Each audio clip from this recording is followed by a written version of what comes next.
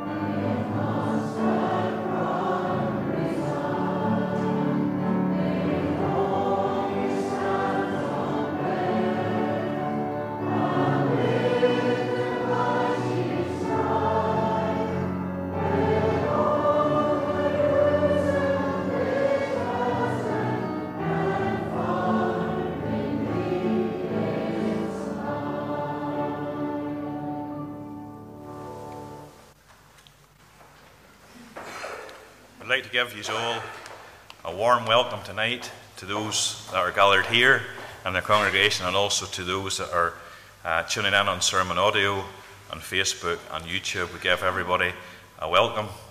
It's nice to have you here. Of course, I'm here because our pastor is at the Christian Workers Training Academy in Tandergee, and we're very pleased tonight to have Mr. Greg Gibson, one of our own, and it's lovely to have Greg coming to speak here tonight.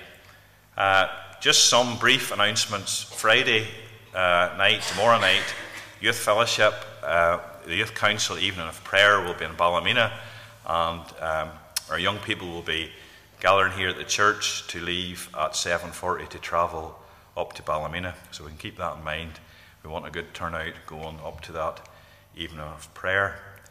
Next Lord's Day, the early morning prayer meeting again at 8 a.m. I would encourage anybody that maybe doesn't normally attend this meeting to come. This is my favourite prayer meeting. I know this is a good prayer meeting too, but this early time of prayer is a very special time. And if you don't regularly come, then it would be good for you maybe to start coming to that early time of prayer. Sunday school is at 10:30 as normal, and Bible class is at 10:45, and our brother Stephen Fletcher is speaking on Sunday morning to the Bible class. The worship service is the normal time of 12 noon, and our own minister, the Reverend Park, will be there to preach the gospel service again at 7 p.m, and again our own minister will be there in the evening to preach the gospel. There's an announcement here for a special praise night for the Philippines on Friday the 20th of October at 7 p.m, and it's in the McKinney Memorial Hall in Main Street, Tobermore. It's very difficult for me to see this up here, but you'll see it clearer up there. So there's a range of singers. You see all the people are going to take part in that, and the proceeds will go to our brother Noel Stevenson and the work out there in the Philippines. So you maybe can remember that special night of praise. And so without further ado, I would like to hand over, very thankful to hand over the rest of the service to our brother Greg. Come back then after and lead the rest of the meeting. Thank you.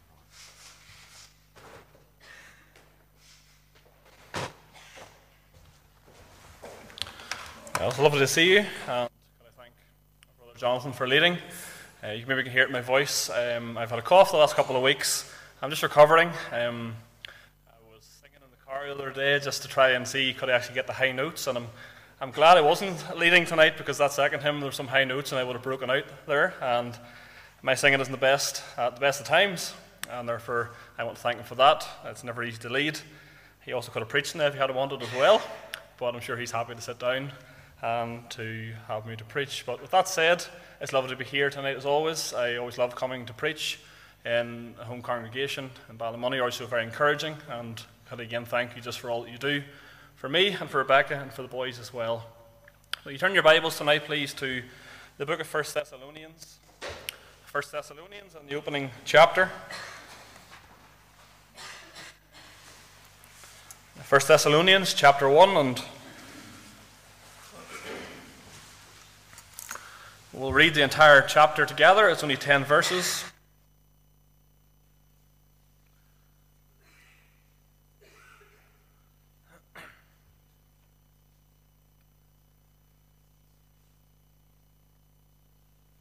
Thessalonians chapter 1 and verse 1. Let's hear the word of God tonight.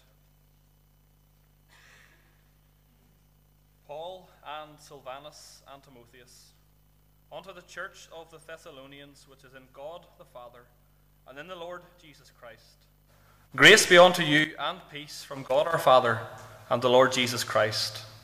We give thanks to God always for you all, making mention of you in our prayers, remembering without ceasing your work of faith, and labour of love, and patience of hope in our Lord Jesus Christ, in the sight of God and our Father, knowing, brethren beloved, your election of God.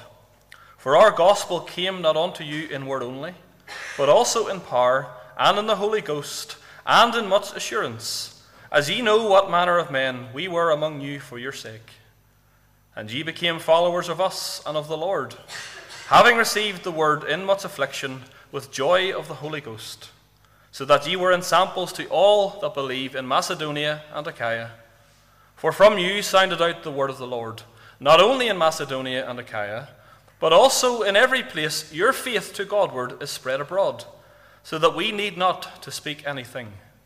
For they themselves show of us what manner of entering in we had unto you, and how ye turned to God from idols, to serve the living and true God, and to wait for his Son from heaven, whom he raised from the dead, even Jesus, which delivered us from the wrath to come. And we'll end the reading at the end of the chapter, and as always, we trust the Lord will bless the public reading of the Scriptures to your hearts as we come to consider some verses from this passage. We're just going to briefly bow in a word of prayer. We'll ask the Lord just to help us, even to help me, and to help all who would hear from him tonight. Let's pray. Eternal God and our loving Father in heaven, we just come and still ourselves now in thy most holy presence. We do come in our Saviour's name. We come upon his merits, upon his precious blood tonight. We do ask and pray, Lord, that thou wilt just be one of our number. We thank thee, Lord, that thou hast said that thou wilt draw nigh unto thy people. And Lord, we do ask and pray especially that you will come and you will be very present in this meeting. We thank thee already for your presence from the very beginning in the singing of thy hymns. And we pray as we've read the word that it will be a word to our hearts. We thank thee for the word of God tonight, that we have it, that we can read it in our mother tongue. And we even thank thee for those tonight who paid with their life to translate the Scriptures into the English language. We pray and ask that you will just help us to study this book more and more. May we be so taken up and so consumed with the Word of God every single day of our lives. May, Lord, we grow closer to thee. May we increase in our grace and in the knowledge of the Lord and Saviour Jesus Christ. And we pray especially for this meeting tonight, Lord, that you will even just give help to me to preach thy word faithfully, with power and with passion, Lord. I cannot do it of my own strength. And therefore, Lord, I come tonight in weakness, come tonight in humility, even, Lord, to ask for your help, to send the Spirit. And thy word to say that I will send the Spirit to those who ask. And Lord, I pray you will fill me to overflowing, that I will know thy help as I would even seek to say a word for thee. We pray for all who will be gathered also here tonight, that you will even prepare their hearts for a word to their hearts and to my heart as well. We thank, Lord, even of the Reverend Park too as he's away. We pray for him, Lord, as he is teaching there tonight, that you'll undertake, you'll meet his need. Lord, you'll give him help as well. And for all the needs, Lord, of this church, we leave them with thee. And Lord, we know that thou art a God who hears and answers prayer. And in all things, Lord, may we give thee all praise, honour and glory. For it's in Jesus' name we'd ask those things, and for your glory alone. Amen. An unexpected surprise for an unsuspecting subject, as the host of the Big Red Book went to reveal a story told through the reunion of family and friends.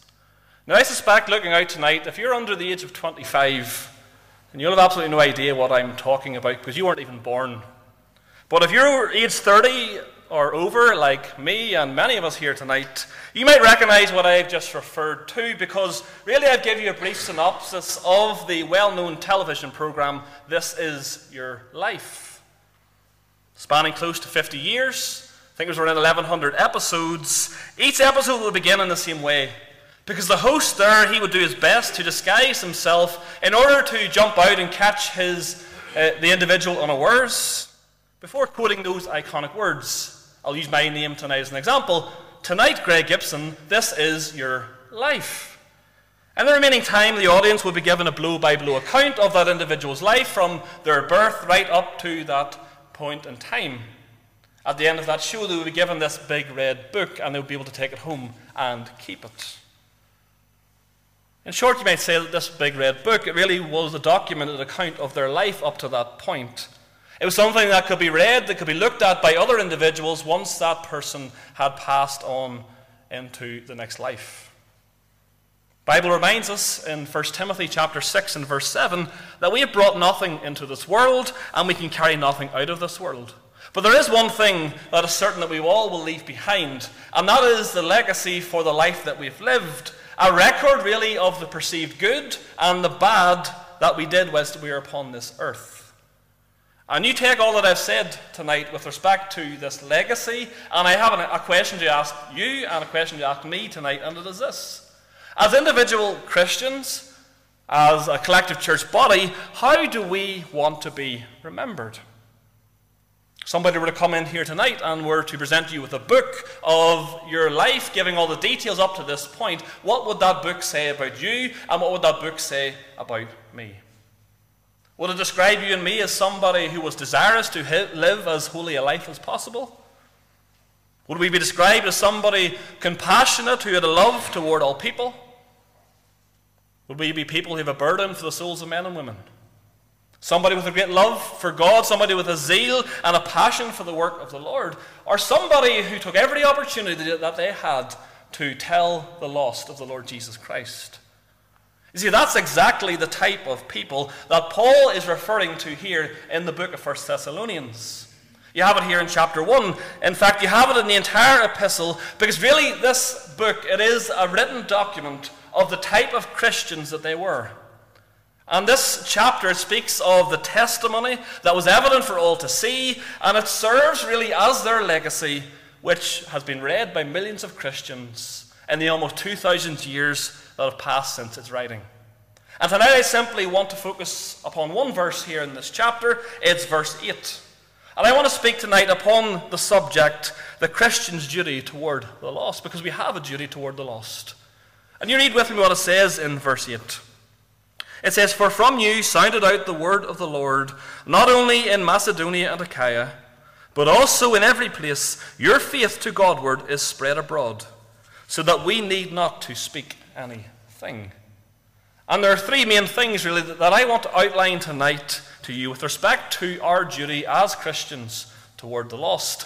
And so the first thing I want you to see with me here is what I'm calling the declaration of the gospel. It's the declaration of the gospel, because look at how verse 8 begins. It says, "For from you sounded out the word of the Lord." And when Paul uses those words there, sounded out, in verse 8, the declaration that he's making, it is very specific. And it is specific for the simple reason that this particular Greek word is found here alone, nowhere else in the entire New Testament, only once. And you will know, perhaps from past messages that I've preached here in this church, that I often like to go into the meaning of particular words. I don't do it to try and show my knowledge or to think that I know a lot, but I do it for the simple reason that I believe that it can give us really a fuller sense of that word's meaning that's sometimes lost in our English translation. Other languages perhaps are more expressive than the English language, is what I mean. And it is the case here with these words sounded out in verse 8, because you literally translate those words and they read like this. It is to sound out as a trumpet. Don't know if you ever played the trumpet. Maybe you've been at an event where a trumpet is played, and it's certainly an instrument that makes a very loud noise. You come to my house and you will know that, because our little boys, they have little plastic trumpets, and they certainly make a lot of noise, never mind the real thing. Somebody blows a trumpet, what happens? It immediately grabs the attention in the room, doesn't it? It focuses your attention on that individual. And for that reason, amongst others, it is often the instrument of choice for heralding the arrival of somebody important, or for making that important announcement. You'll have heralders, you'll have people who will play that trumpet. And depending upon the skill of that player, that trumpet sound can be pleasant or unpleasant. I have obviously no experience whatsoever in playing the trumpet. I'm not very musical at all. But surely anybody can pick up a trumpet and blow into that trumpet. They can make a noise, can't they? But you know what? In order to get that correct pitch, to get the right notes, it surely requires good technique, good strength on the lips, the ability to properly control your breathing. And you take this analogy here and you follow it right through to what Paul is speaking about here in 1 Thessalonians. It's the Word of God. And it's exactly the same. Because just as training and knowledge is needed to play the trumpet effectively, so it is for us as believers as we share the gospel. I'm not saying tonight that you need to go to Bible college in order to preach the gospel. Of course, there is merits to formal training. But everybody needs to have at least a saving knowledge of the Lord Jesus Christ. They need to have that close relationship with Jesus Christ. You see, the more that you personally know of the Lord, the closer you are to the Lord, then the more effective you are going to be at presenting the gospel to those who need to hear it, to those who are in their sin. Nothing original with me, nothing groundbreaking. That's very obvious, isn't it? But that's exactly what Paul is telling us to do in verse 8. He says, "For from you sounded out the word of the Lord." And you consider those words, "from you," and they can be applied to us in two ways tonight. We can apply them firstly tonight in a collective sense. There's the collective responsibility.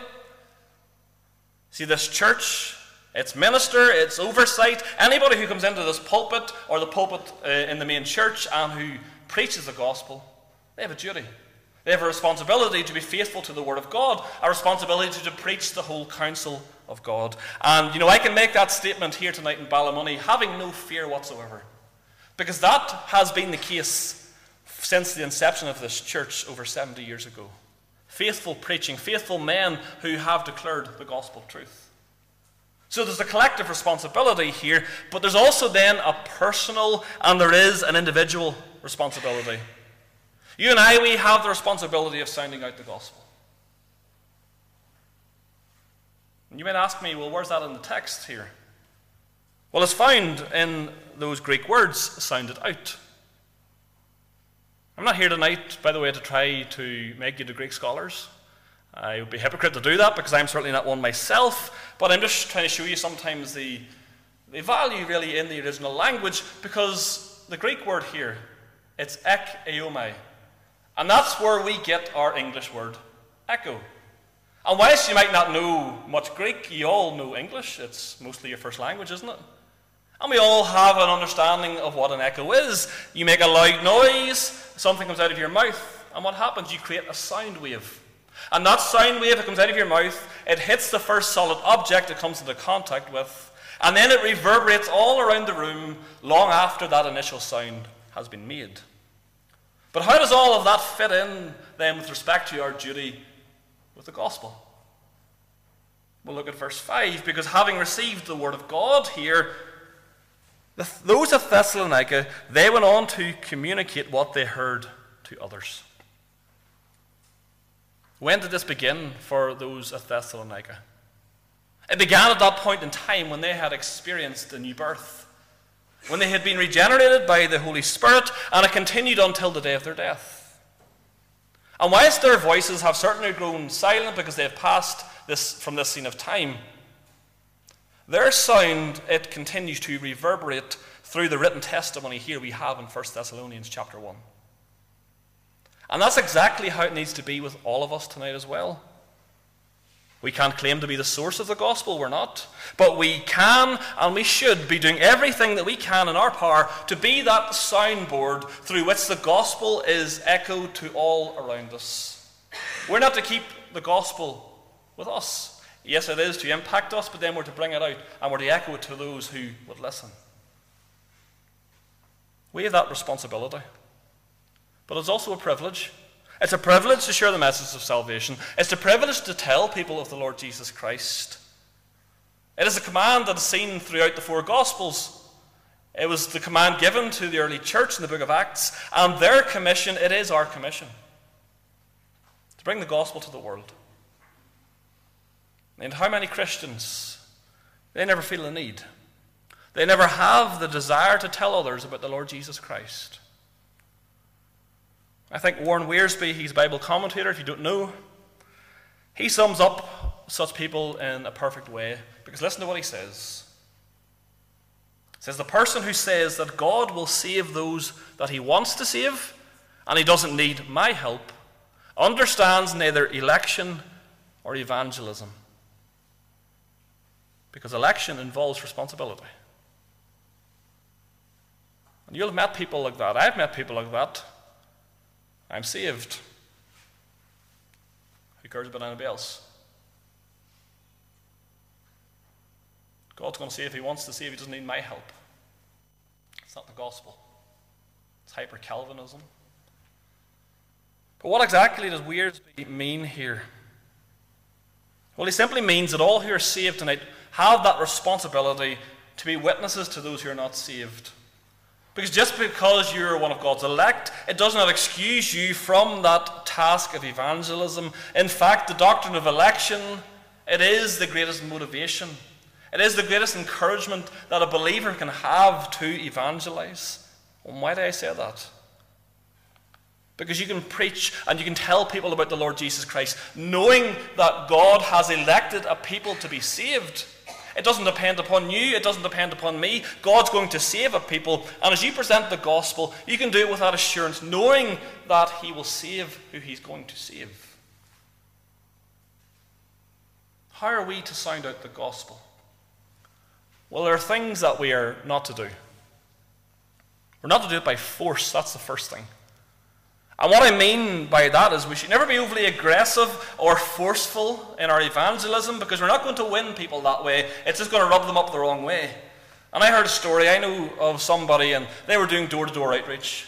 And they were telling the person in the door about the Lord Jesus Christ.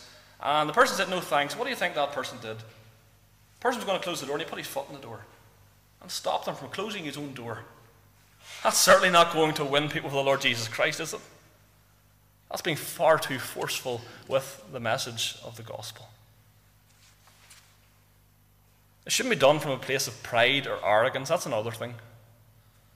And again, we're back to this idea of a trumpet, because men love to blow their own trumpets, love to think they are something.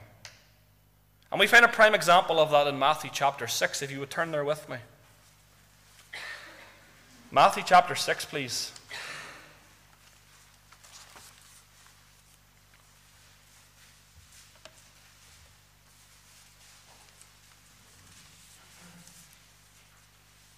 Matthew chapter 6, in the opening two verses, we're going to read together.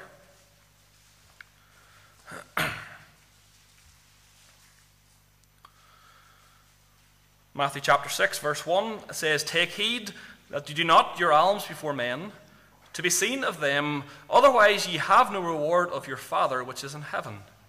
Therefore when thou doest thine alms, do not sound a trumpet before thee, as the hypocrites do in the synagogues and in the streets, that they may have glory of men." So we find Christ here speaking to his disciples, and he's warning them about proper conduct. He says to them, don't be a hypocrite. Don't be like those Pharisees. They were hypocrites. Don't put on that religious facade where you would go and you would say, well, look how great I am, and I'm so much better than you, and the Lord has saved me, because again, that is not going to be well received. Our evangelism, it also should not be done at the expense of compromising the truth. And that is so important in the day that we live in, because how many people are compromising upon the gospel? Will not preach on hell, will not preach on sin, because that is something that offends people. The gospel is to be an offense.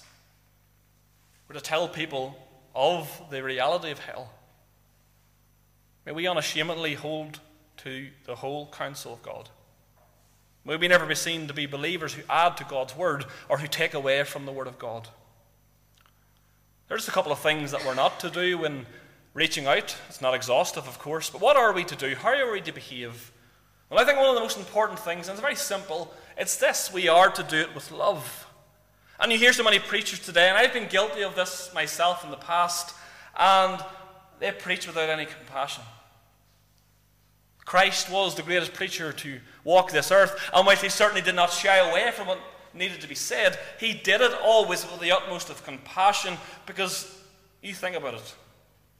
How can you look somebody in the face who's unsaved and tell them that they're going to hell and not have compassion for their souls?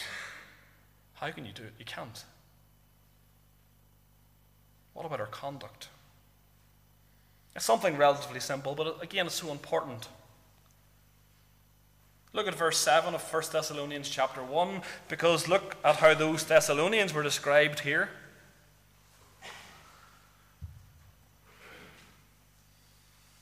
It says, "So that ye were ensamples to all that believe in Macedonia and Achaia." So they were examples to other believers. That is obvious from the text. But by the same token here, they were also surely setting the example to the unbeliever as well. And what I'm about to say, it's been said so often that it's a cliche. It is, but it doesn't take away from its truth. Because many people, they will never read a Bible, they'll never come into a church door, but they will read you. They will take Christianity from how you present it, from your testimony. If you present Christianity in a bad way, it's not a good thing, is it? If that's Christianity, I want nothing to do with it. That's the declaration of the gospel.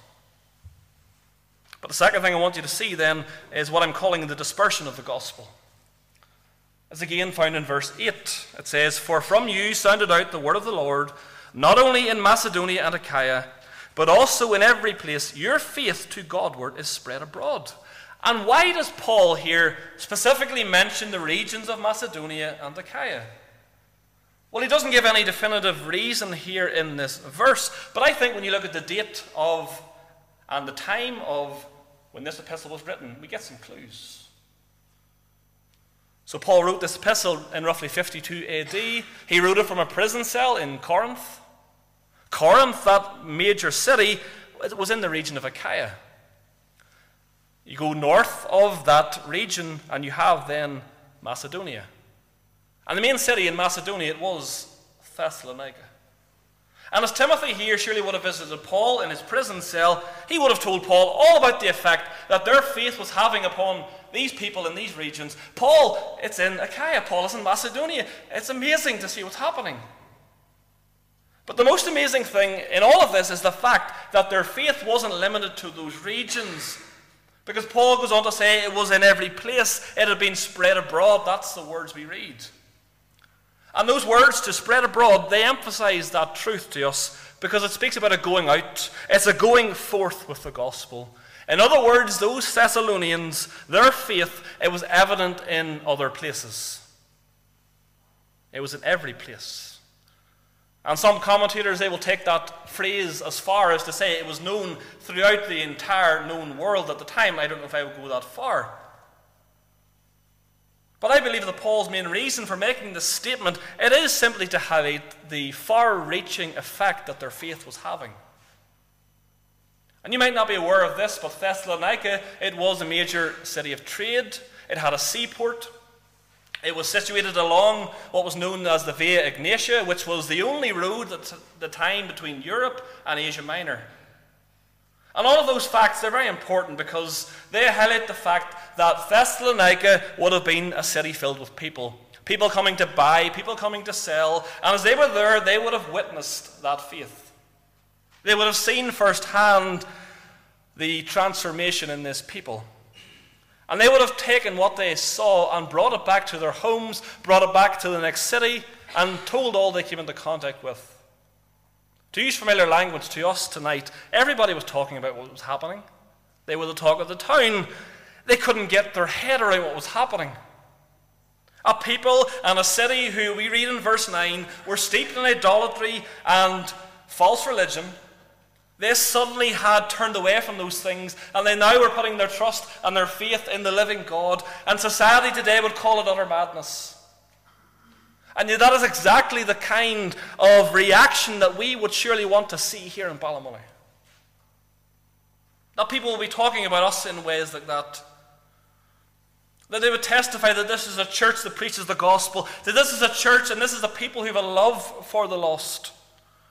And again, I think we can say to a certain extent that is happening. We have the online media, we have sermon audio, we have Facebook, we have YouTube, and the gospel is going to places you never thought it would reach. Of course, it's not a replacement for worship, for the public house of the Lord. And we have visitors who come from time to time, and they'll come in and they'll go out, but they're watching. And as we talk to them, as we welcome them, they're going to feed that back to those they run with.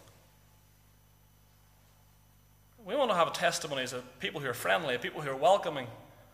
And again, I can personally testify to that.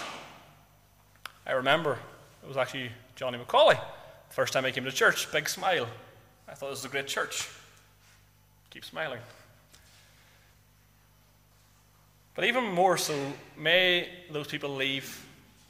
And may that witness be, that's a church that is on fire for the Lord. And that is the people who have a passion and a love for the souls of men and women. And why should we desire that? Because God's word tells us. You turn with me to Acts chapter 18. Acts chapter 18 and verses 9 and 10.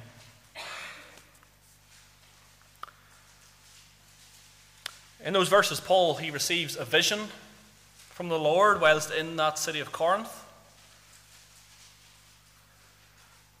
And read what he says in verse 9. He says, "Be not afraid, but speak, and hold not thy peace, for I am with thee. And no man shall set on thee to hurt thee, for I have much people in this city." And Ballymoney doesn't have the official title as a city, but we can make the application. We can have the same mindset as Paul had for Corinth. That should stir us up to reach out to the community around us. And we are coming off the back of a gospel mission, and we're so thankful that people were spoken to at that mission. As Johnny said, there's great opportunities in the school's ministry. Youth Challenge in the summer, there was great to see so many young people in the summer on a Tuesday night, but why stop there? And I know a church can only ever work within its means and its members, but we can pray to one who knows no limits. We can pray to a God whom nothing is impossible with him. I have one final thing I want you to see very quickly, and that is the desire for the gospel. Because look at how verse 8 ends. I think these are wonderful words. "So that we need not to speak anything." In other words, there was no need for Paul or Timotheus or Silvanus to say anything about the people's transformation, because their testimony went before them. It was evident in those places. And Paul is telling the people here, these people, they're already aware of your faith. They know of the transformation that has taken place. They heard about your casting off of idols. They've heard about your turning to the Lord, and they are aware of what you stand for. I'm not really one for quoting other men. No reason why, there's nothing wrong with it, I just don't. But I'm going to leave a quote with you that, wonderful, so simple, but I read it this week and I think it just really sums up Christianity, what we should be. It's by D.L. Moody, preacher in Chicago. He said, "It is a great deal better to live a holy life than to talk about it. We are told to let our light shine. And if it does, we don't need to tell anybody it does. The light will be its own witness. Lighthouses don't ring bells and fire cannons to call attention to their shining." And here it is, very simple. They just shine. Just shine. Don't need to say anything else. It's so evident. They just shine. And whilst that is certainly true, and that ought to be the desire for us all, it isn't to say that Paul simply put his feet up and he didn't bother. No, Paul confesses here, yes, much of the groundwork has been done, but he still preached, he still witnessed, he still testified, and he still told them about Christ. Why? Because until the last person in this world is saved and the Lord comes, the need for preaching will remain. You look again at how Paul describes these people in verse 7. He says they were ensamples to all that believe. And that word example literally means a visible mark. It is an impression made by the striking of something with an instrument. And we know there's no perfect church on this earth. But I think it's very interesting that this is the only church that Paul ever refers to as being an example. They're what many people will refer to as being the model church. They're believers. They leave a pattern for what churches ought to be with respect to their spiritual growth and their ministry. And what was their example? Well, it's found in verse 3. It's their work of faith. It's their labor of love. It's their patience of hope in the Lord. And it is their continual joy in the midst of tribulation. With that said tonight, how amazing would it be for you and I as a church to leave behind a legacy that is even somewhat similar to this church. To know that long after we have gone, that the future generations that will populate this church and other churches within the denomination will already have that solid foundation upon which they can build and advance God's kingdom. And surely, in what I've said tonight, particularly that last little thought there's so much for us to think about, and there's so much for us to pray about. We live in a town that's full of church buildings. But the people, by and large, they have very little love for the Lord. And we see a society before our eyes that are so apathetic to the prospect of hell. You tell them they're going to go to hell because of their sin, and I don't care. How do you reach those people? Apathetic to the gospel.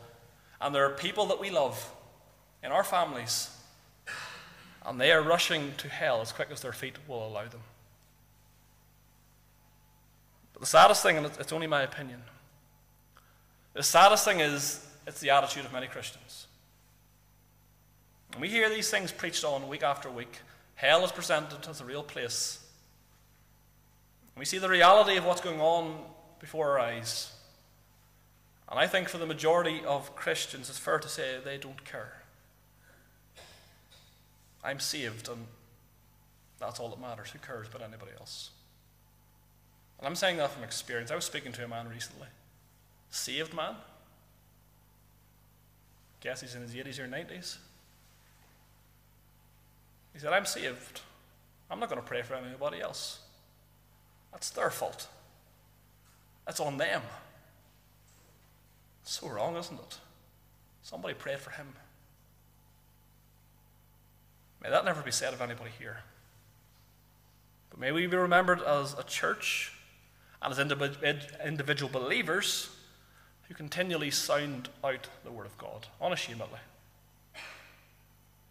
May our testimony be that we did the utmost with our time to reach the lost of this town and other towns surrounding with the message of the Lord Jesus Christ.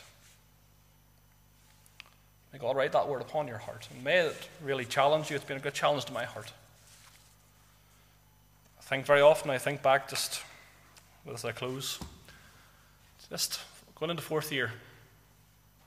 The greatest privilege to preach the gospel, it really is. But you can get caught up in preaching to other people, and you can forget about your family. Forget about those ones who are not saved. And as great as it is to evangelize and to tell everybody else about needing to get saved, the most important thing is that you tell your family that they need to be saved of that hell that is coming.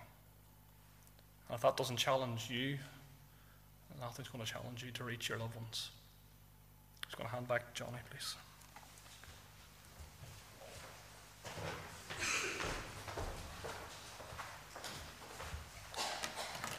We'd like to thank Greg for that very clear word tonight. It certainly challenged my heart, and there's power in the word, and as he brought it forth, certainly there was great instruction for us as Christians even tonight. I would ask you to remember Greg and Rebecca and wee Daniel and Gideon. Take them upon your hearts. It thrills my heart to see how Greg's life has been changed, how the Lord has directed him. I remember the very early times he came here to the church and he wasn't saved, and it was such a thrill to see him going on with God and dedicating his life to the Lord's work. We're going to sing another hymn number 669, before we come to our time of prayer. Hark, 'tis the voice, hark, 'tis the shepherd's voice I hear. And we'll stand again to sing.